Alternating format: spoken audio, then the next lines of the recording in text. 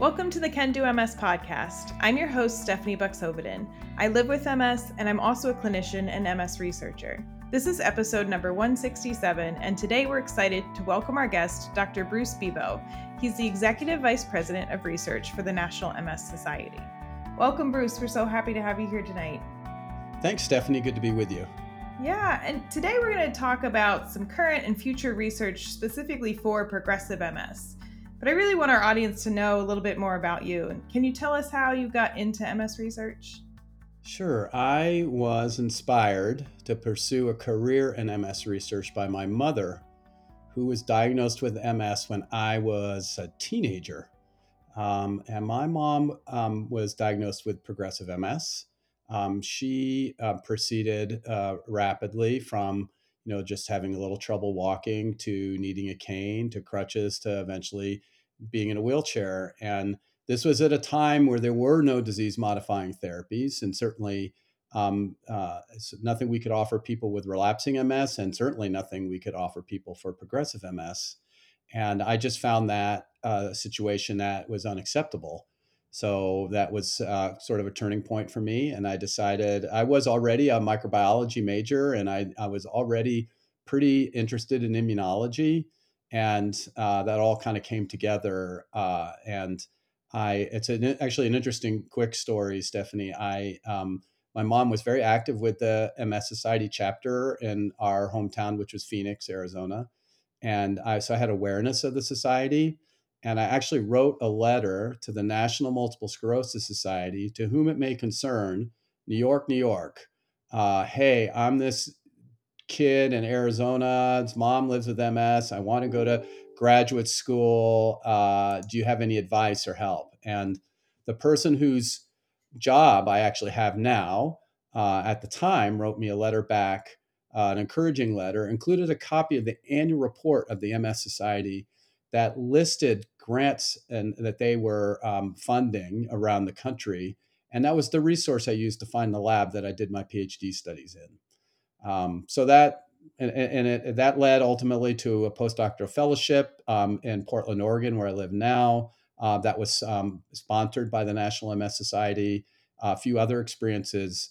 And for the last, now 12 years, I've led the research function of the National MS Society. That's such an awesome full circle story. And similar, I was thinking about going into research. I remember having a conversation with you saying, I'm an MS patient, I'm a clinician, but I really want to do research, and you being there for me and guiding me through that. So it's very awesome that you went from being the person with a glint in the eye to now being in the position to really have a huge impact, especially for progressive MS patients, because as you know, we have come a long way in relapsing MS, but there's still a lot of challenges that we face in progressive MS. And often my patients, and I know your mom probably felt a little left behind. Is there anything that you can think of that makes progressive MS so difficult to research and to treat? Yeah, so I'm sympathetic to that frustration. My mom was around during this, let's say, golden era that we're living in now of disease modifying therapies particularly for relapsing forms of MS. So she watched all those terrific medications that have changed a life for so many people with MS, but she watched them and celebrated them, but always felt a little left behind because there weren't any terrific, amazing new announcements for people living with progressive forms of MS. And so, I see that changing. And I also want to make sure people know that it wasn't due to a lack of effort. It wasn't due to a lack of interest, or it wasn't that we didn't hear you. We have made tremendous investments in trying to better understand what's driving progression. It is just a harder form of MS to solve. But we are, I think, getting insights, and we are getting closer to translating those insights into therapies for people with progressive MS. And perhaps let me start at the beginning a little, that we're now realizing that MS, the processes driving relapses and the processes driving progression are distinct, but probably happening in parallel for most of a person's experience with MS. And it depends, and we don't know all of the variables, but it depends on which of those processes is dominating at any particular time, what form or stage of MS that you are presenting with in that particular moment in time. So my mom probably had subclinical disease activity, lesions in her nervous system, in her brain, and her spinal cord that happened probably to hit areas that didn't result in any symptoms that she noticed. And that probably went on for years.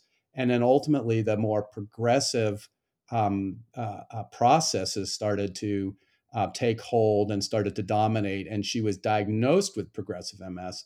But I think it's highly likely that she and others that are diagnosed with progressive MS probably had subclinical inflammation happening before they were diagnosed with progressive MS.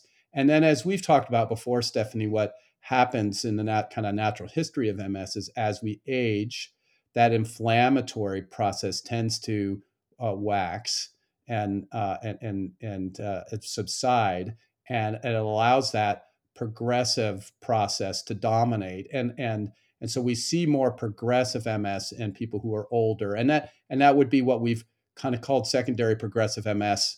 And I think in the future we're going to probably think of MS more as stages rather than separate conditions that are relapsing and progressive. But that wasn't really your question. Your question was why is progressive MS been so much harder to understand and to treat? And there are several reasons. One, the processes are taking place all inside of the nervous system, right? So the relapsing forms of MS, the immune system that's causing that, it starts in the periphery, starts in the blood and the lymphoid organs and things, and migrates to the nervous system. And we can look in the blood and look in the lymph nodes, and we can measure differences in people with MS versus people without MS, and get a sense for that. And the drugs that we have, can treat the immune system while it's circulating in the blood. What's the processes that are driving progressive MS are compartmentalized into the nervous system. They're behind what we call the blood-brain barrier, which is this protective barrier of the nervous system.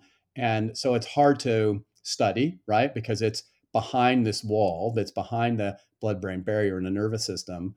So it's much harder to study.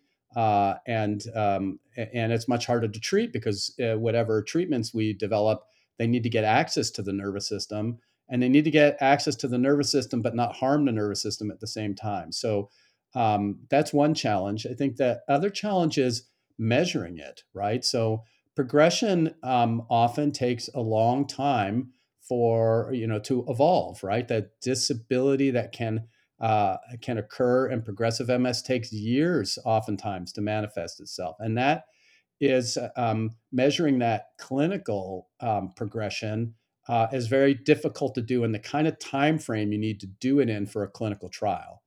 And so I think that's changing. I think we're starting to appreciate that there's some imaging, some MRI measures we might be able to use that could maybe be a marker for progression and for response to therapies to progression. We're certainly appreciating more and more what cells and processes are involved in this compartmentalized pathways that are driving progression. And I know you'll ask some more questions about that, so I'll stop here for a minute. But I just share that I'm more optimistic than I ever have been that we're on the cusp of finding something that'll be effective for people living with progressive MS. Yeah, absolutely. And I know that was often something patients ask me is, do I have relapsing MS or do I have progressive MS? And there's no test. We can't do a scan and say, okay, you have progressive MS. Because, like you said, both inflammation and progression happen in tandem. It's more of a diagnosis of looking back and seeing over the last couple of years how you've either stayed stable or have seen these kind of slow changes, right? So it might be 2 years ago you could walk a mile without sweating it, and then now we're only making it down the block. And there was no relapse in there, but over time, we're seeing a little bit of creep of disease and disability. So, what projects are currently going on, and how are they trying to overcome these challenges that you just mentioned? Right. So I think this concept of compartmentalized inflammation, compartmentalized immune reactivity is an emerging one. We're understanding, and of course, when I say we, Stephanie, I'm referring to the royal we. This is the MS sort of research movement, not me personally, but we're starting to understand the cells that are involved and the kind of communication pathways that are involved. There are cells within our nervous system called microglia cells that are our immune cell in the nervous system. I mean, we need immune protection of our nervous system from viruses and parasites and bacteria and things. And these are cells that are resident within your central nervous system that are there to protect you from infections. But they seem to be malfunctioning in progressive MS. They are and it's complicated, and this is a part of the challenge is that these microglial cells, we need them. They help clean up, for example, the myelin debris and create an environment that's conducive to repair, for example. But when they're dysregulated, they're sort of overreacting and they're contributing to some inflammation and some other pathways that are accelerating neurodegeneration. So it's not as easy as let's just get rid of these cells because we need them.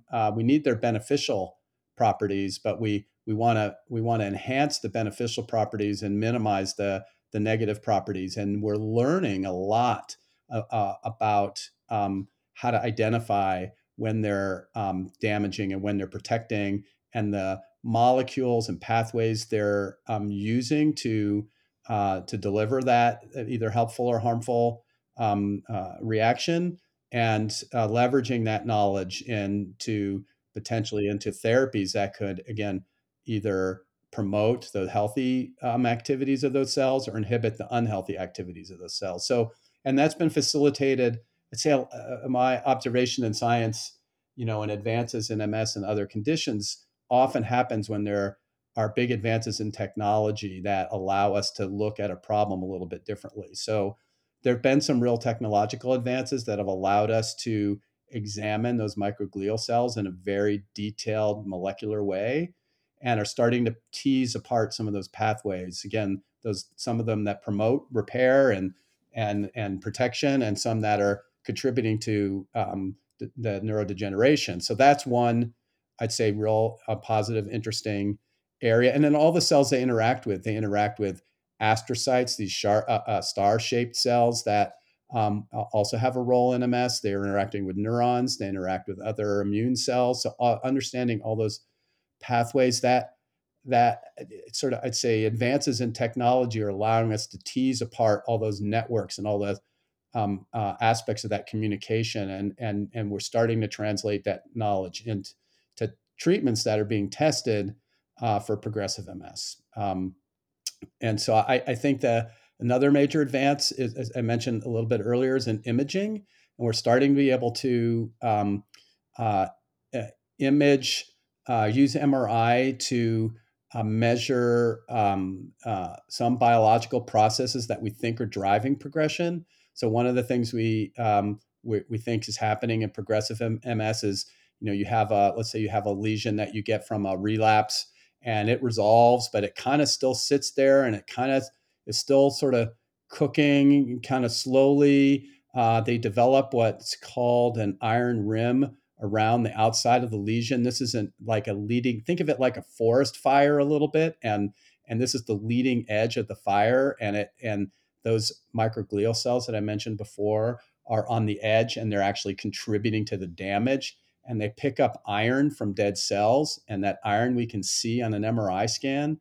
So we can see these lesions that have this dark rim around them, and they're called iron rim lesions. And we think those are lesions that are contributing to progression. So now we maybe have something we can measure So if we have a treatment that we think is affecting those microglial cells in a way that we think would be beneficial to progressive MS, maybe we can keep an eye on those iron rim lesions to see if they're resolving with that treatment. It might be the progressive MS version of gadolinium enhancing lesion for relapsing MS. Not clear yet, but and there's some other people are looking at measuring that brain shrinkage or atrophy as a measure of progression. So always I always say when I'm giving a talk to people that I've got bad news for all of us, that all our brains are shrinking. And but if you live with MS, on average, on a population basis, the people's brains are shrinking just a little bit faster. And we can measure that rate of brain shrinkage or brain atrophy in people with MS versus people without MS. And we can see that the rate is a little bit faster. Stephanie, it's not ready to use like as a diagnostic or to be able to monitor therapy in an individual person. We're talking kind of like trends in large groups of people. But we see that people with progressive MS, their brains are atrophying a little bit faster. We can measure it. We can measure the rate of it. And then we have seen some treatments, experimental treatments in early phase clinical trials for progressive MS that have shown to be able to significantly lower that rate of brain atrophy. And we are confident that that atrophy leads to disability in the future. So we think that an agent that can slow that atrophy down probably has benefits for people with progressive MS. So there's a number of clinical trials ongoing testing different approaches. And some of them that people have maybe heard of simvastatin has been shown to reduce brain atrophy by about 40%. Ibutalas was another trial a few years ago that showed a slowdown in brain atrophy. There's a lipoic acid that's been shown to slow down brain atrophy. And so those are all, among others, good candidates for us to test in a trial to look at the clinical benefits for those agents. Yeah, and of course, simvastatin being a cholesterol drug, something that's very Right. common and widely used. And we have that ability to go to existing therapies and think about how they could help off label for MS. Yeah. And it's interesting, especially this brain atrophy, being able to measure it on an MRI scan, because as you said, we're all atrophying, unfortunately. That's part of aging. We haven't been able to measure it well. It's hard to measure, right? Because if you're dehydrated, if you had a glass of wine the night before, these things can make it difficult on an MRI scanner to really compare scan to scan your brain volume. But the fact that we're now able to do that is huge. And hopefully it will show that many of our current treatments are also working on that. But that's something we don't know. We know Yeah. our therapies work well for inflammation, but maybe not so much for neurodegeneration.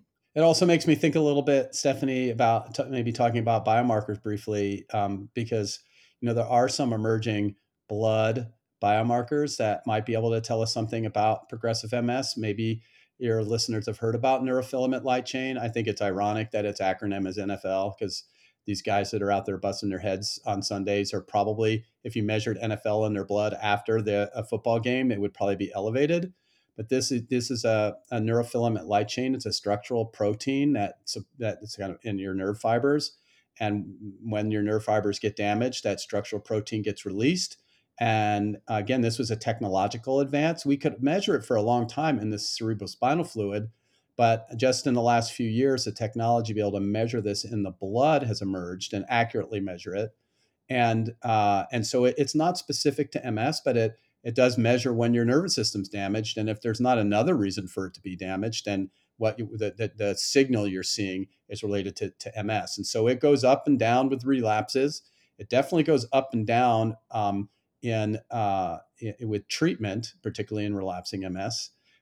We haven't quite been able to translate that NFL signal yet to progressive MS because it's probably there, but it's probably much lower changes than you see with relapsing MS and a little hard to tease apart. But there are some emerging biomarkers that we think could um, uh, uh, be used in addition to neurofilament light chain. One of them is called glial fibrillary acidic protein, or GFAP. That I think where we're going is there may be a ratio of NFL to GFAP that might help, let's say, for example, diagnose somebody in progressive MS might be a blood marker that could be, help us measure progression and help us measure response to therapy. So in addition to MRIs, I think we're starting to feel like we might be able to use it's not ready yet. So just to be clear, but I think we're getting closer to maybe being able to have some blood markers in addition to imaging markers that they probably be used in combination as endpoints in trials, and hopefully one day when we have a treatment, maybe as a way to monitor the progress of that treatment in an individual person. Yes, and that is so exciting to me as a person with MS because I would love to be able to, with a blood draw, see if I'm at risk for going on to have a relapse or a new lesion rather than sitting around and waiting for the relapse or the new lesion to occur, because that's brain damage, right? And by the time it's occurred, it's happened and we're just reacting to it. But if we had some sort of flag saying something bad is coming soon and had that window of opportunity to act, that could be incredibly meaningful.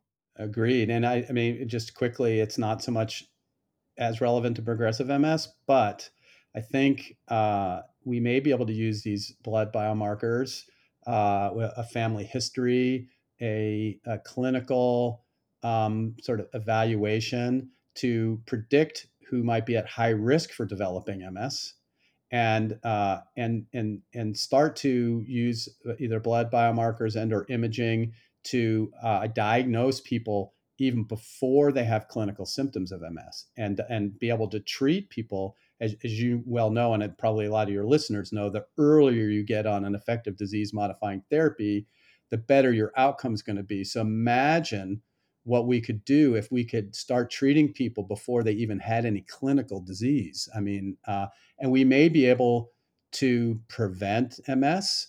We certainly could um, slow down and significantly delay likely the progression. So that gets us back to the progression topic. But I think those biomarkers and advances in imaging and even artificial intelligence that have identified patterns in healthcare utilization and people that went on 3 to 5 years later to develop MS and have noticed specific patterns that maybe we could use to screen people in a healthcare system for being at risk for MS and catching it before it even starts and stopping progression before it even gets going. So I'm excited about that possibility too. I'd be willing to bet your mom would be very excited about that and Yeah. probably would have brought you to the doctor the second that test was available. And a lot of our Yeah. listeners with children will probably find a lot of hope in that as well. Yeah. Agreed. So the way that we look at clinical trials, it's usually we're measuring annualized relapse rate. That tends to be the primary endpoint for all these drug trials, which doesn't work for progressive MS for a few reasons. They're not relapsing. The disease is progressing very slowly, so you'd really have to do a very long clinical trial. It'd take forever to bring things to market. How are some of the current trials sort of thinking outside of the box and doing things a little bit differently to address progressive MS specifically? Yeah. So I think we mentioned a little bit of some of the agents that have been in that intermediate phase trial, that phase two trial. So I think what the innovation that's happening at that phase, at that stage of development, is the measurement, that sort of developments that I mentioned already, the imaging, the biomarkers, being able to measure response to therapy and identifying quickly which agents have promise for later stage development. So we kind of covered that topic already. But as far as later stage development, Stephanie, the outcome for those trials is always going to be a clinical outcome. The FDA is um, only going to approve treatments if there's a measurable clinical benefit for those treatments. So it will come down still to this enhanced disability status scale, this EDSS measurement, for the time being until we have something better to replace it. What I think you're getting at is some innovation in trial design to try to speed things up. I think the standard way of doing these is you got an agent, whether it might be repurposed or repositioned or a new agent that you think might have a benefit for MS, and you test it in a phase two trial and you get a good signal, and then you go to phase three and it doesn't work and you start all over again. And doing them incrementally like that, it just takes a long time. I think that what we're in this era of innovation. We've learned a lot of this from, I think, from other conditions, other diseases, about running multiple trials in parallel and using the same group of individuals as the control group or the placebo group. So this sort of multi-arm, multi-stage trial is called, where you have and in this case the placebo or control group is standard of care, because there are treatments that people are using, and whether, again, pharmacological or rehab or other, whatever the standard of care is, that control group of people stays on standard of care therapy. And then you bring in arms of the trial testing different agents that that have promise for progressive MS, and you monitor. You could do whatever resources you have to apply. You can do as many arms as you want at any particular time, but that you learn it during the course of the trial. You'll monitor treatment on one arm. At some point, statistically, you either say, "Hey, this worked," or you say statistically, "Oh, nope, didn't work. Let's move on to the next thing," and then you add an arm to the trial with the next treatment. And so you're not one building the infrastructure for a trial all over again. That's so time consuming. There's lots of paperwork, and just to set up the infrastructure can take years. So you're not setting it up every time brand new. You're keeping the control arm constant through, and you can keep adding these experimental arms as resources and knowledge evolve. So an example of a trial like that that is ongoing as we speak is called Octopus, which is kind of a cool name because it's very illustrative, right? That I mentioned arms. So you can have as many arms. Hopefully, you maybe one day even have more than an octopus. But I think it's an illustrative name for this study. It is that the studies, taking place in England, but it has sites all over the UK, and now was just actually in Australia a few weeks ago, where they announced a related study called Platypus, and a platypus, I think, only has four arms, but it is a companion study to octopus. And in Australia, they'll add additional arms from hospitals and research centers in Australia that will add power. Will shorten the amount of time it takes to determine whether treatment is working or not working by adding more people and more arms and more statistical power. So those are they're not the first, but they're some of the first multi-arm, multi-stage clinical trials for MS that we've ever had. And I'm pretty and it's the mission of this work is to test agents for progressive MS. This is not for relapsing MS. It's solely for progressive MS. That gives me so much hope, because not only is it an awesome trial design, I just envision this octopus and trying to find all the answers to all these big questions, but the spirit of collaboration, and researchers and scientists and people from the MS Society, patients have been so involved in this effort.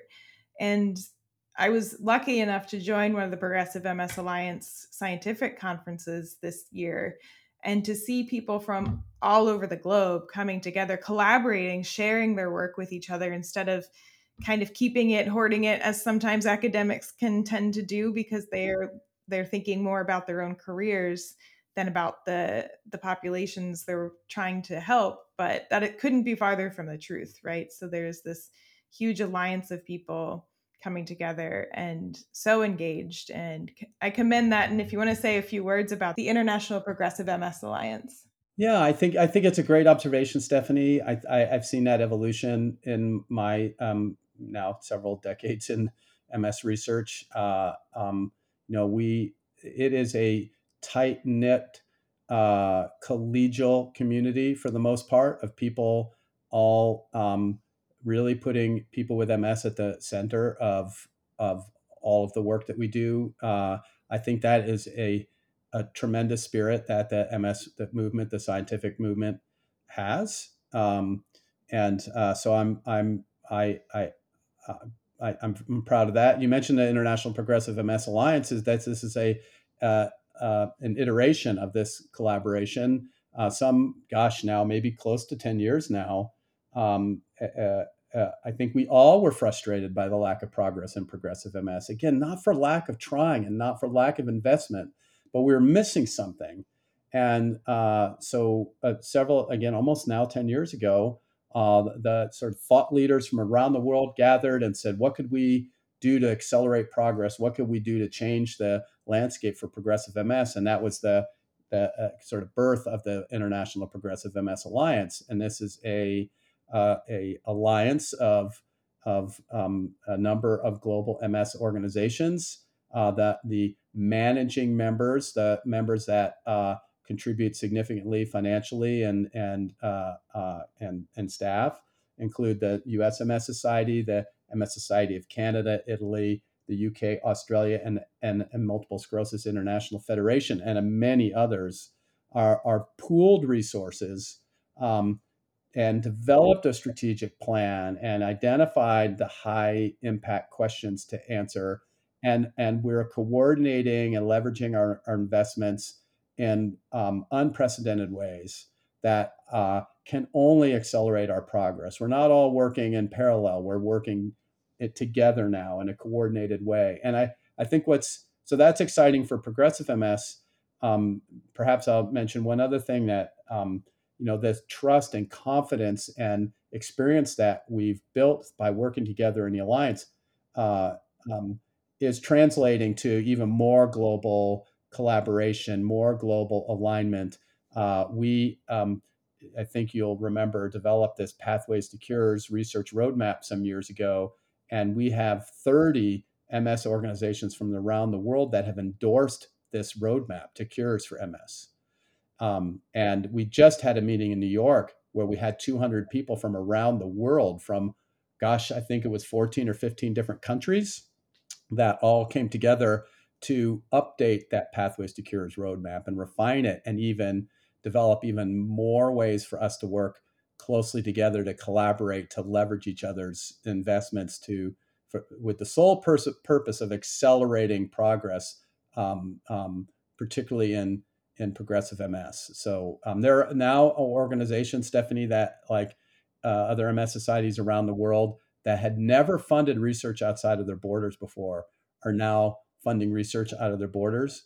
We just did a landscape. This is not published yet. And I think I can share that kind of high level conclusion. One of which was that there's research in MS in general happening in 39 different countries around the world. That's incredible. So it is really incredible. So I think there's a lot to be optimistic about. Yes. And I hope that everyone listening tonight, if they did feel left behind or like nobody was really rooting for them, hearing you speak knows that that couldn't be farther from the truth. And so I think that's awesome. However, all of these things are coming in the future, right? On the horizon, gives us a lot of hope for what will be one day. But what can people living with progressive MS do today? Like, how impactful can lifestyle and wellness actually be? Well, I think lifestyle and wellness activities, progressive MS or relapsing MS, can be incredibly impactful. We There's emerging research on the benefits of exercise in slowing down neurodegeneration, in having direct effects in the nervous system. We know this from the stroke field, that if you have this, if people are exercising, that sort of the rehabilitation after stroke is much more robust, and there's likely, I mean, I'm a biology person. There's likely like soluble factors that are getting released as a consequence of exercise that are promoting repair. We know this. We can put mice on a treadmill and we can measure repair in mice, and we know it accelerates faster when they're exercised. So and there's almost, and I appreciate that, people may have different levels of abilities and ability to exercise. There's almost always something, Stephanie, a person can do, no matter what where they are in their journey with MS. There's almost always something they can do to to benefit their health and slow down progression. I think another aspect of wellness and diet is related to reducing the risk for comorbidities. So what we do know is if you have MS and you get type 2 diabetes or you get cardiovascular disease or hyperlipidemia or something, you layer something on top of MS, it tends to accelerate progression. So one of the benefits I feel quite sure of is by having a healthy lifestyle, by having a healthy diet, by exercising, by taking advantage of whatever rehab benefit you may have, that one of the ways that's helping is by reducing a person's risk for other comorbid or other health conditions that might layer on top of their MS and accelerate the progression. I've seen it personally. That's happened to my mom. She had other health stuff that layered on top of her MS and dramatically accelerated her progression. So I know if one of the main benefits of a healthy diet and wellness and sleep and all of those things is to reduce the risk for comorbidities and slow down the progression of MS. I don't. We have supported research in specific diets. I my bias, my thinking around that is that I think any healthy diet is going to have benefits for people. It has to be a diet you can stick to and be consistent with. Most neurologists will recommend a Mediterranean diet or something along those lines. I think as long as it's healthy, balanced, and you can stick to it, that I think there are tremendous benefits for people with progressive MS from a health, wellness and lifestyle point of view. And imagine layering that on top of some pharmacological or cell-based therapy. I mean, that additional benefits. So just because someone might be on a disease-modifying therapy, I guess what I'm getting at. If you're with relapsing disease and you're taking your drug, that doesn't give you permission to not live a healthy lifestyle, right? Like, I think you'll get extra benefit from a pharmacological approach by adding wellness and diet to your regime. Yes, we always say in neurology, treat the body right and the brain will follow. And that has proven true time and time again.